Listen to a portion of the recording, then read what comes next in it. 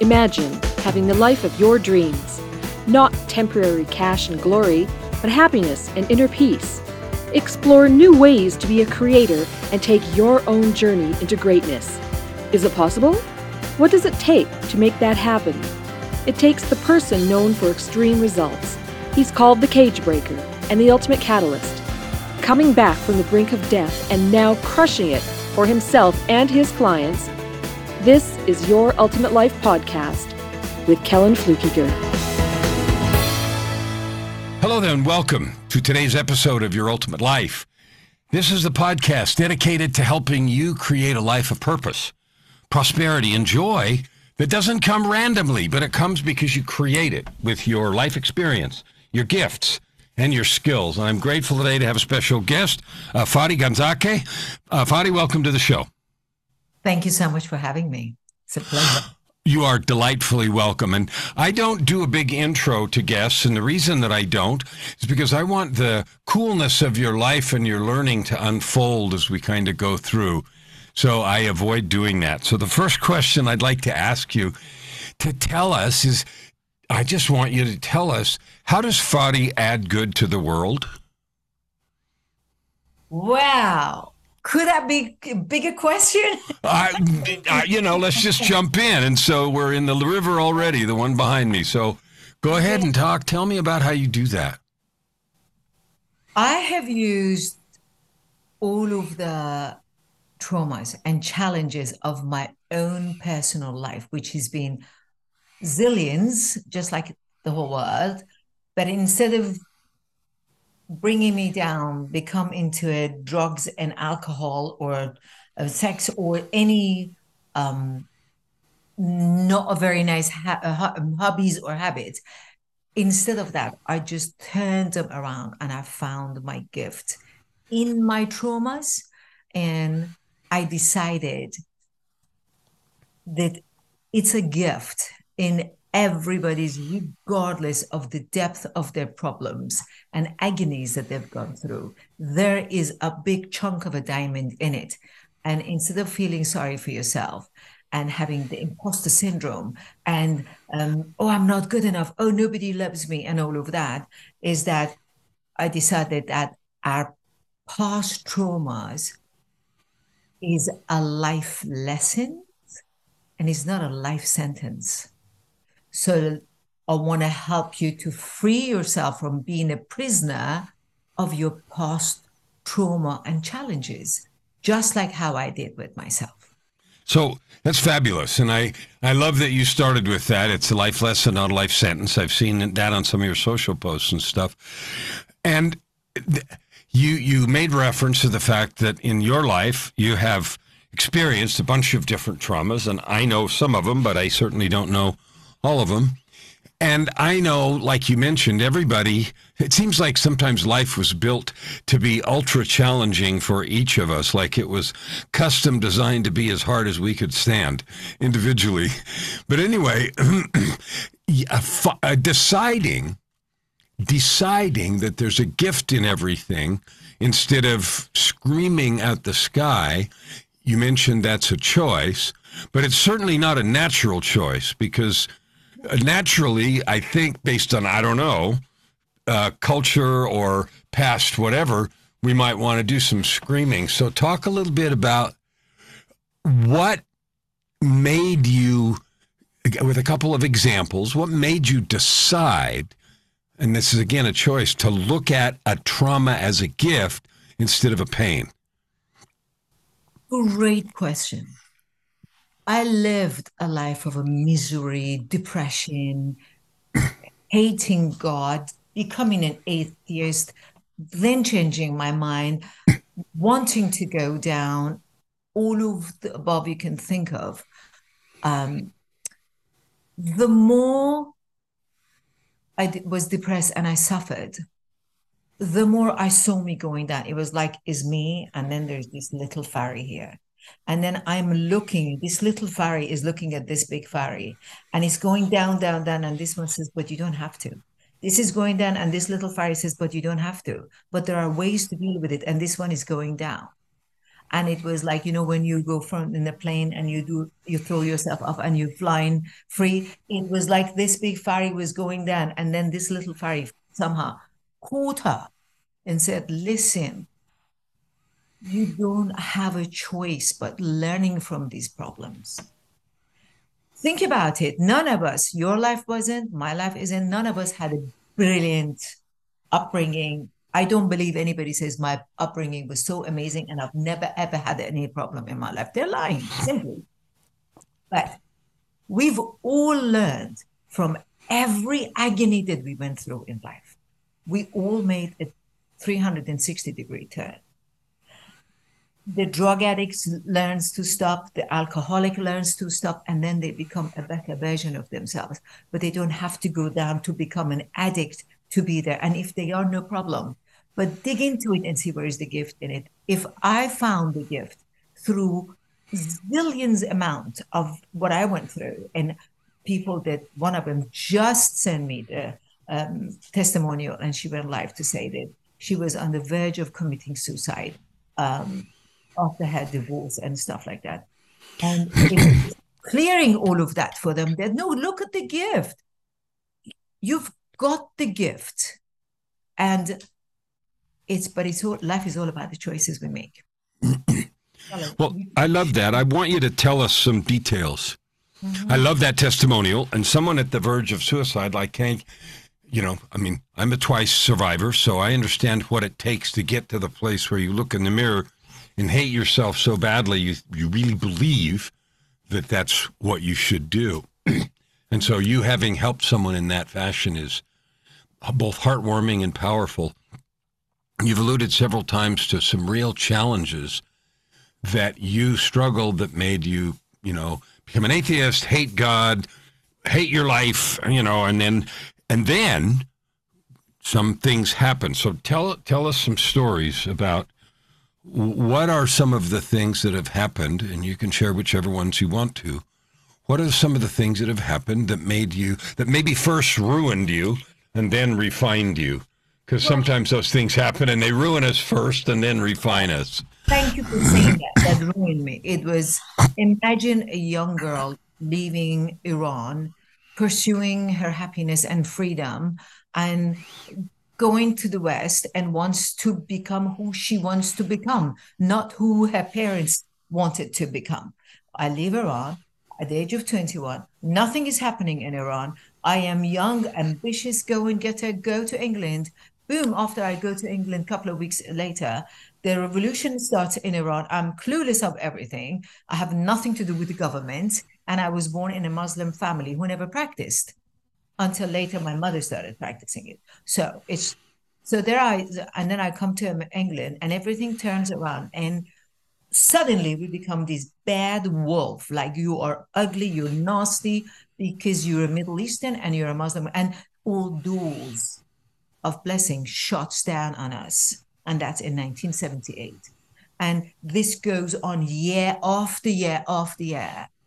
So bad that one day in the cold that I'm walking in rain of London, I'm walking to work, and all of a sudden I had the umbrella on my hand and I felt like something like a brick hit the umbrella falls, and I see the skinheads are on top there and they threw a bucket of green colored paint on me. The umbrella falls and it falls and the rest of it pours on my hair. My hair was 3 times more than this, down to my elbow. My hair, my clothes, everything stopped to me. And now it's raining and they're all laughing. And they were just saying their accent was that, boy, go back home. You don't belong here.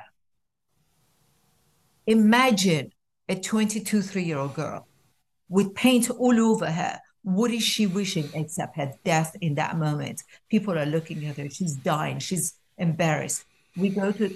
I walked to the place that I was working with that. They all freak out. And we ended up shaving my hair to the skin. How will you be feeling love from God? How would you feeling that God is even there watching you? Do you see what I'm saying? Yeah. I am trying to just keep the roof over my head at that time and working for such little money. And that happens to me. And I wanted to kill everybody. I am nothing but anger. I'm nothing but frustration. I go to grocery to shop and I'm picking up my food and just putting it in a basket. And the guy next to me, and then he goes, "Are you one of those?" And I said, "Which one? Are you one of those one that is creating the mess in the Middle East and all over? Go back to your country." One after the other one, rejection after rejection after rejection, is not going to make you come and say, "I'm a Holy Mary and I'm just going to be." No, you're going to be mad, angry, frustrated, and you don't want to love anybody, not even yourself. So this mounts up. What happens to that 23, 4-year-old soul except becoming revengeful and angry? And everything that he was talking about, goodness of God. And I said, I'll throw all of that away. And then a few years later, I'm being diagnosed because it's so much pain in my body. I'm hurting that I was diagnosed with fibromyalgia in London because of all that pressure. That mounts up. We don't have enough time for me to go through all of it, but it accumulated on top of each other until I just couldn't take any more. And I thought, I am going to kill myself. I have to commit suicide. This is not a life. And I decided to commit suicide quite a few times in my life, and was it pretty? Not at all. Did I feel great? I felt most hated that made me hate myself. So my remedy, my freedom from it all was that I was blessed to always love to work out. So I would be going for the longest run in the rain in the parks of London. I played tennis in the parks of London, squash and all of that. And through all of that, for me, it wasn't just playing to feel good. For me, later on, I realized, oh, that was my prayer time. That's what I was screaming. When I was hitting those balls so heavy, it was not only releasing the anger, I was just saying, show me the way. What is it? Why do I go through all of that? And through my working out and becoming one with the source, which I didn't know it then, later stage when I look back, that it was that you are more powerful than you know it. You can go through all of that. And my God, did I go through all of that? And did I come finally? I mean, it was just finally not, as I said, it's 30 minutes. It's a lot to talk about and explain. But going through all that agony, then later stage, and coming from emigration, knocking on the door left and right, 2, 3 o'clock in the morning, wanting to find me. The English girl would report to emigration. She's living here illegal. She's working illegal. They want to find me. And I'm having to skip and run away from the back doors and here and there for them to not find me and to get me. So that's in England. You're in England still? I was in England.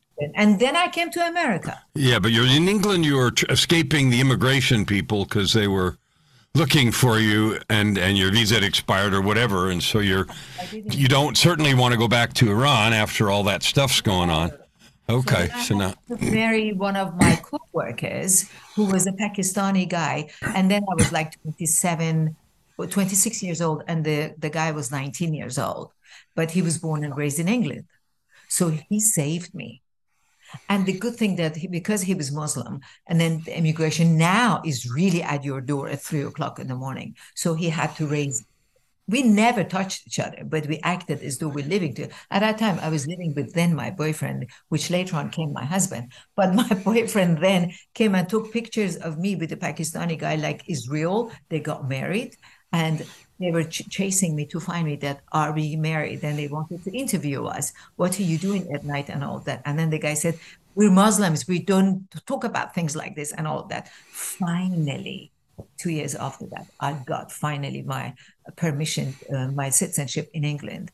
And then, we got, of course, divorced. But the agony of being on the run all that time, how long was it? Probably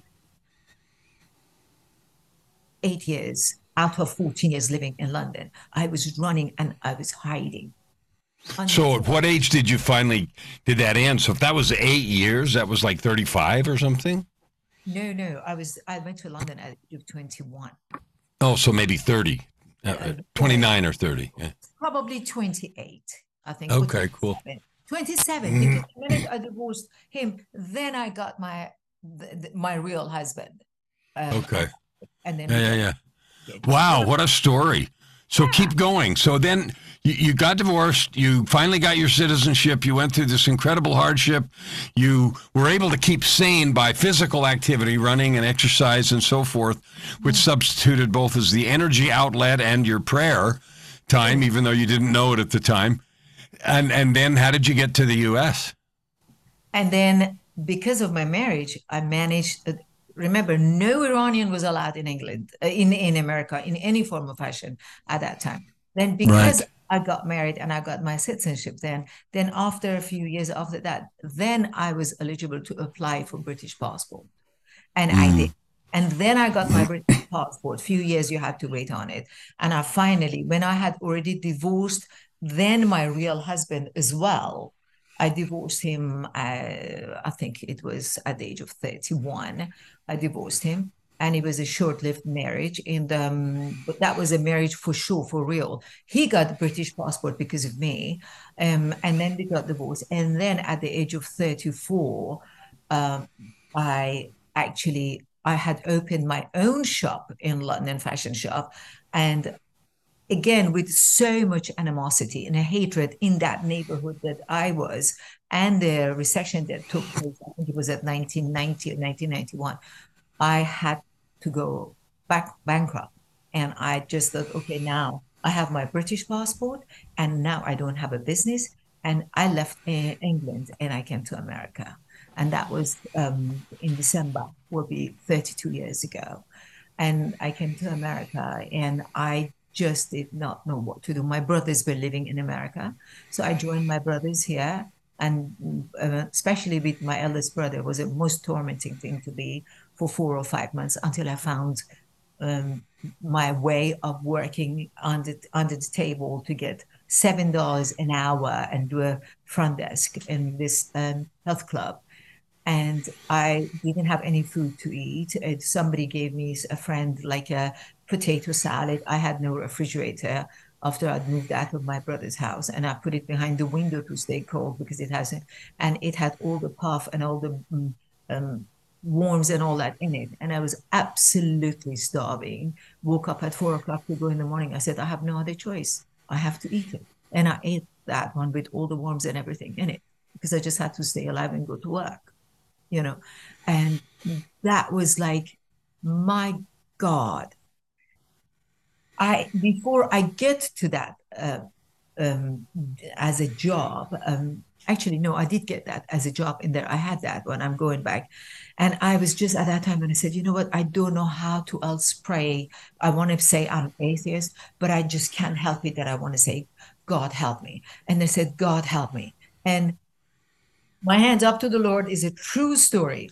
One night I was swimming on an outside swimming pool, and the manager of the club that I was swimming in, it was a guy who had fallen, was a bodybuilder, fell off of the balcony, and he prayed that if he stays alive, he would convert to Christianity. And he did, but he was all crooked and cockeyed and all of that. And he was talking to me, because you work out so much. Why don't we do something about this and all that? I said, but I don't have any work permit. I'm applying. I don't know how to get my work permit. And by British passport at that time, you could stay in America 3 months, but you had to go and come back again. So 3 months, I was flying and coming back to the country. And one night I was swimming like outdoor pool, and it was exciting. Wow, outdoor pool? You don't get that in England. So I was so excited, and I'm playing outdoor and I'm just playing. And under the water, I literally, just like you're hearing me now, I heard the water talking to me.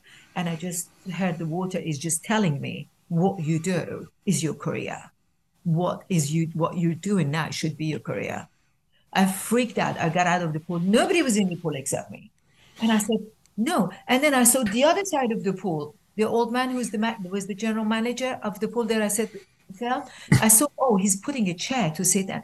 I got out. Remember, I was young and I had so much hair to my elbows. I ran toward him and said, Joe. And I just got out of the pool to run. And I was running wet and slipped, fell back into the pool, got up and I went and said, somebody just talked to me and said to me, the water talked to me, said, this is my job. I have to. And he sat back and said, oh my God. And he burst into tears and goes, this is a confirmation. I've been waiting for you to come in today. You haven't been here. And I said, what? Because I had a dream last night. The Lord came to my dream, pointing out to you, said that girl belongs to this gym. She needs to be working here.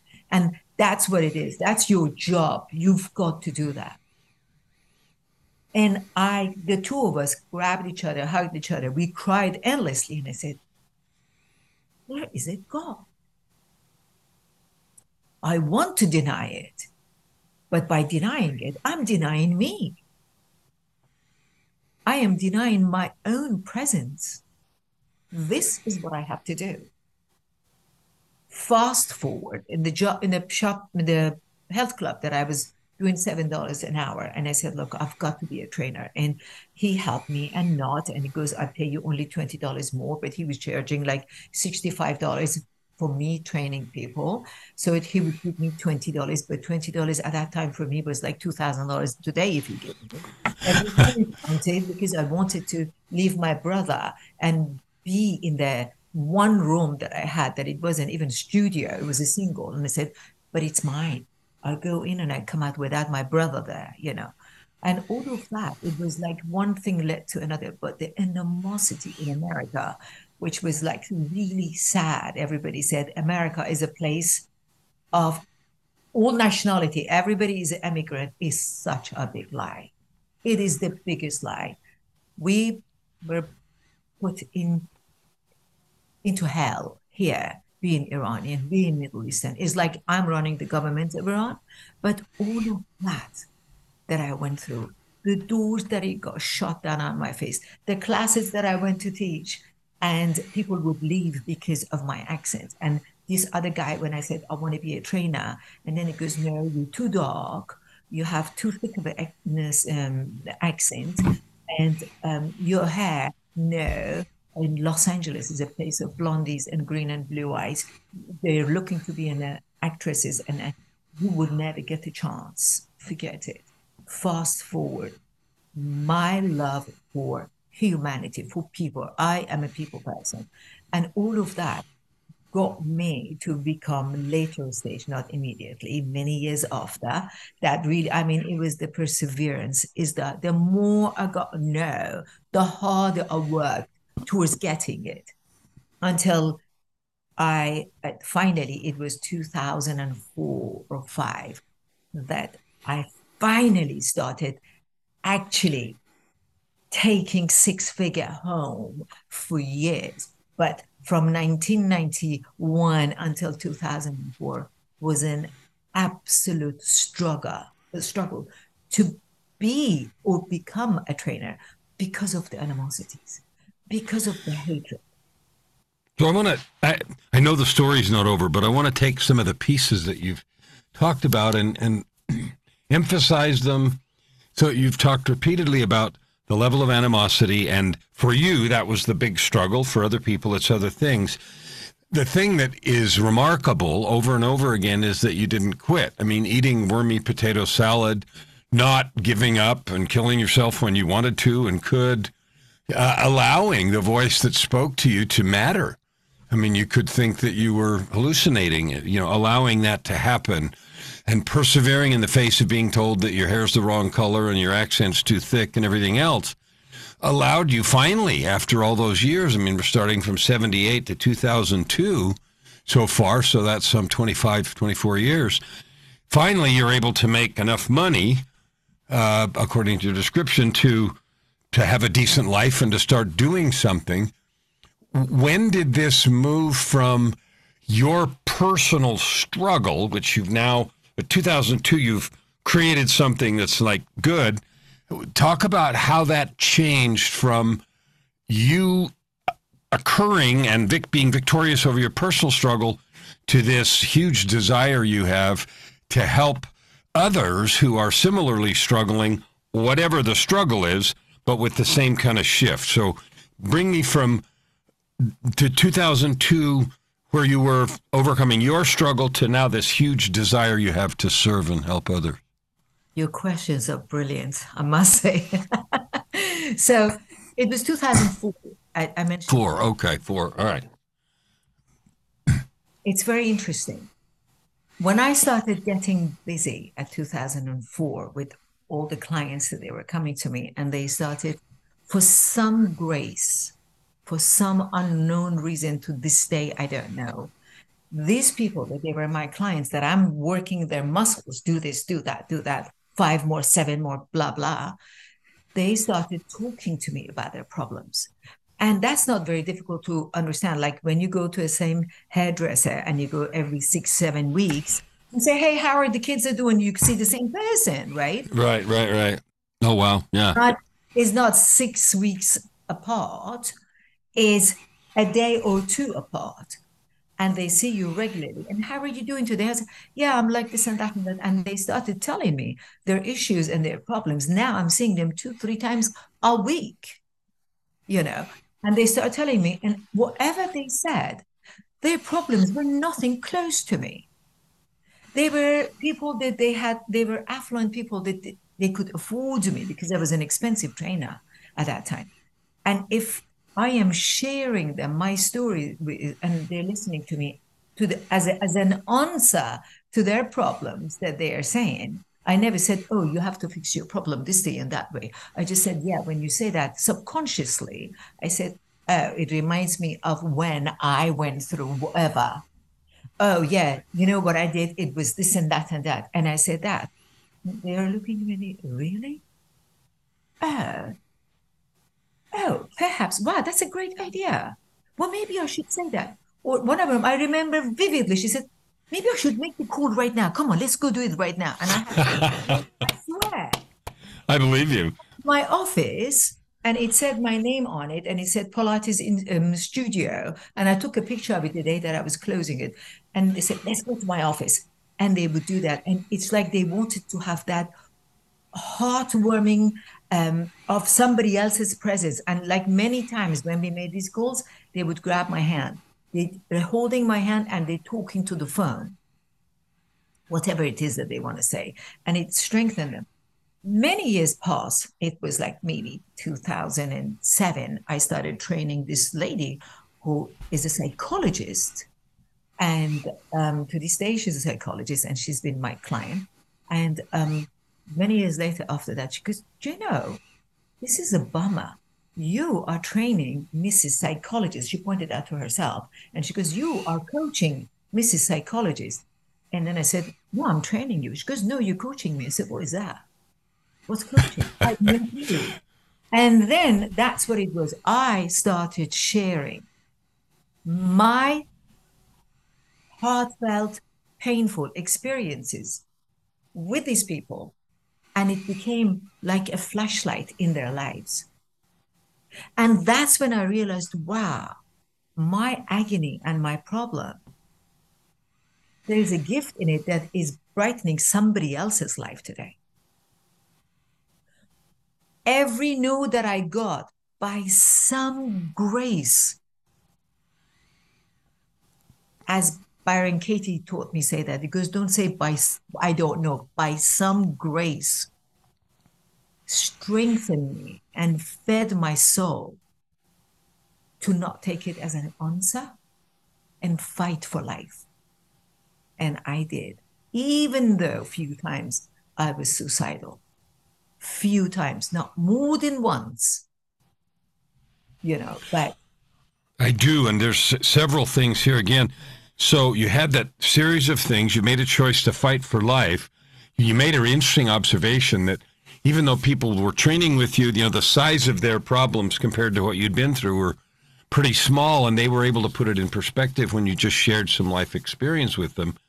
What was really interesting is that your willingness to be there and support them while they held your hand or go in your office or whatever it was, gave them some courage to do something they wouldn't do otherwise. And that's one of the things I love about the whole coaching profession is helping people do stuff they wouldn't do otherwise, or they don't believe they can do, because they've got you in their corner, encouraging them, strengthening them, sharing the burden, the insights, and so forth.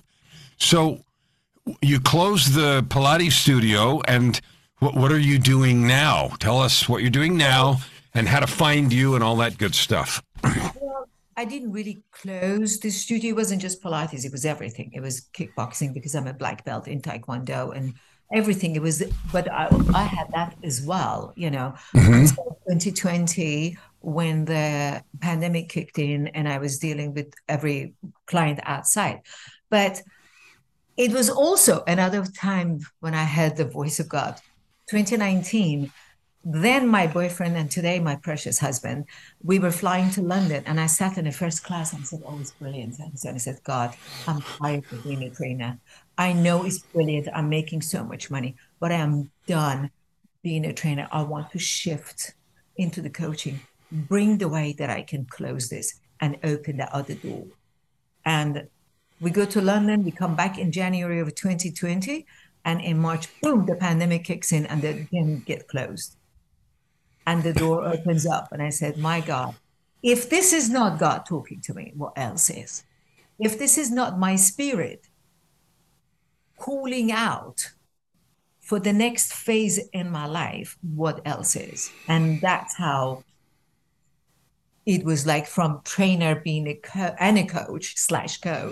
We just came to be that. And learning from all of that, the reason I am being called a relationship coach, and it's just to have the relationship to yourself. Living with the past trauma and being a prisoner of that, it has always brought me these three questions. Okay, you're feeling sorry for yourself. You have that imposter syndrome. You're in agony. Perfect. 3 questions. How far have you gotten being a prisoner of your past and your trauma? That's one question. The other one is, what has it cost you staying where you are? And the third question, how has it served you? Clearly, it's not, because you're still miserable. So you've gotten nowhere. It's wrecked a whole pile of stuff and it hasn't saved you at all. So then, of course, okay, good. Now what? Right? Now what? Now it's time to learn the lesson, see the trauma as a life lesson, but not a life sentence. And now let's create a new version of you by letting the burden go, uncover the burden you've been carrying for so long. And it's not something that people can do it by themselves. No, it isn't. It isn't. I love that. And when you say letting all of it go, that's why I love the vision or the visual of a refinery, when you say refined gold, like you burn off the dross, right? And so that's why these things ruin you and then they refine you when you burn off all the extra nonsense. Yeah, it's not nonsense, all the pain. Yeah. The pain is actually, it's a gift, it's not a nonsense. It's a joy. Thank God for everything that I went through. If you take me to the first day and if you say what you want to start from the beginning, I said, not a day change.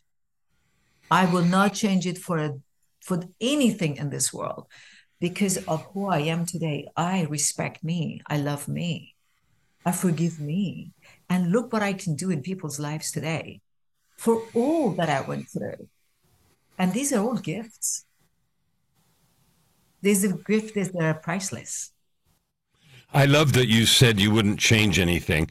I certainly echo that, and I am so grateful that you chose to let those things refine you, burn off the dross, burn off the anger, burn off the hatred toward God and toward yourself or others or situations or whatever, and choose to allow it to refine you so that your light shines so brightly.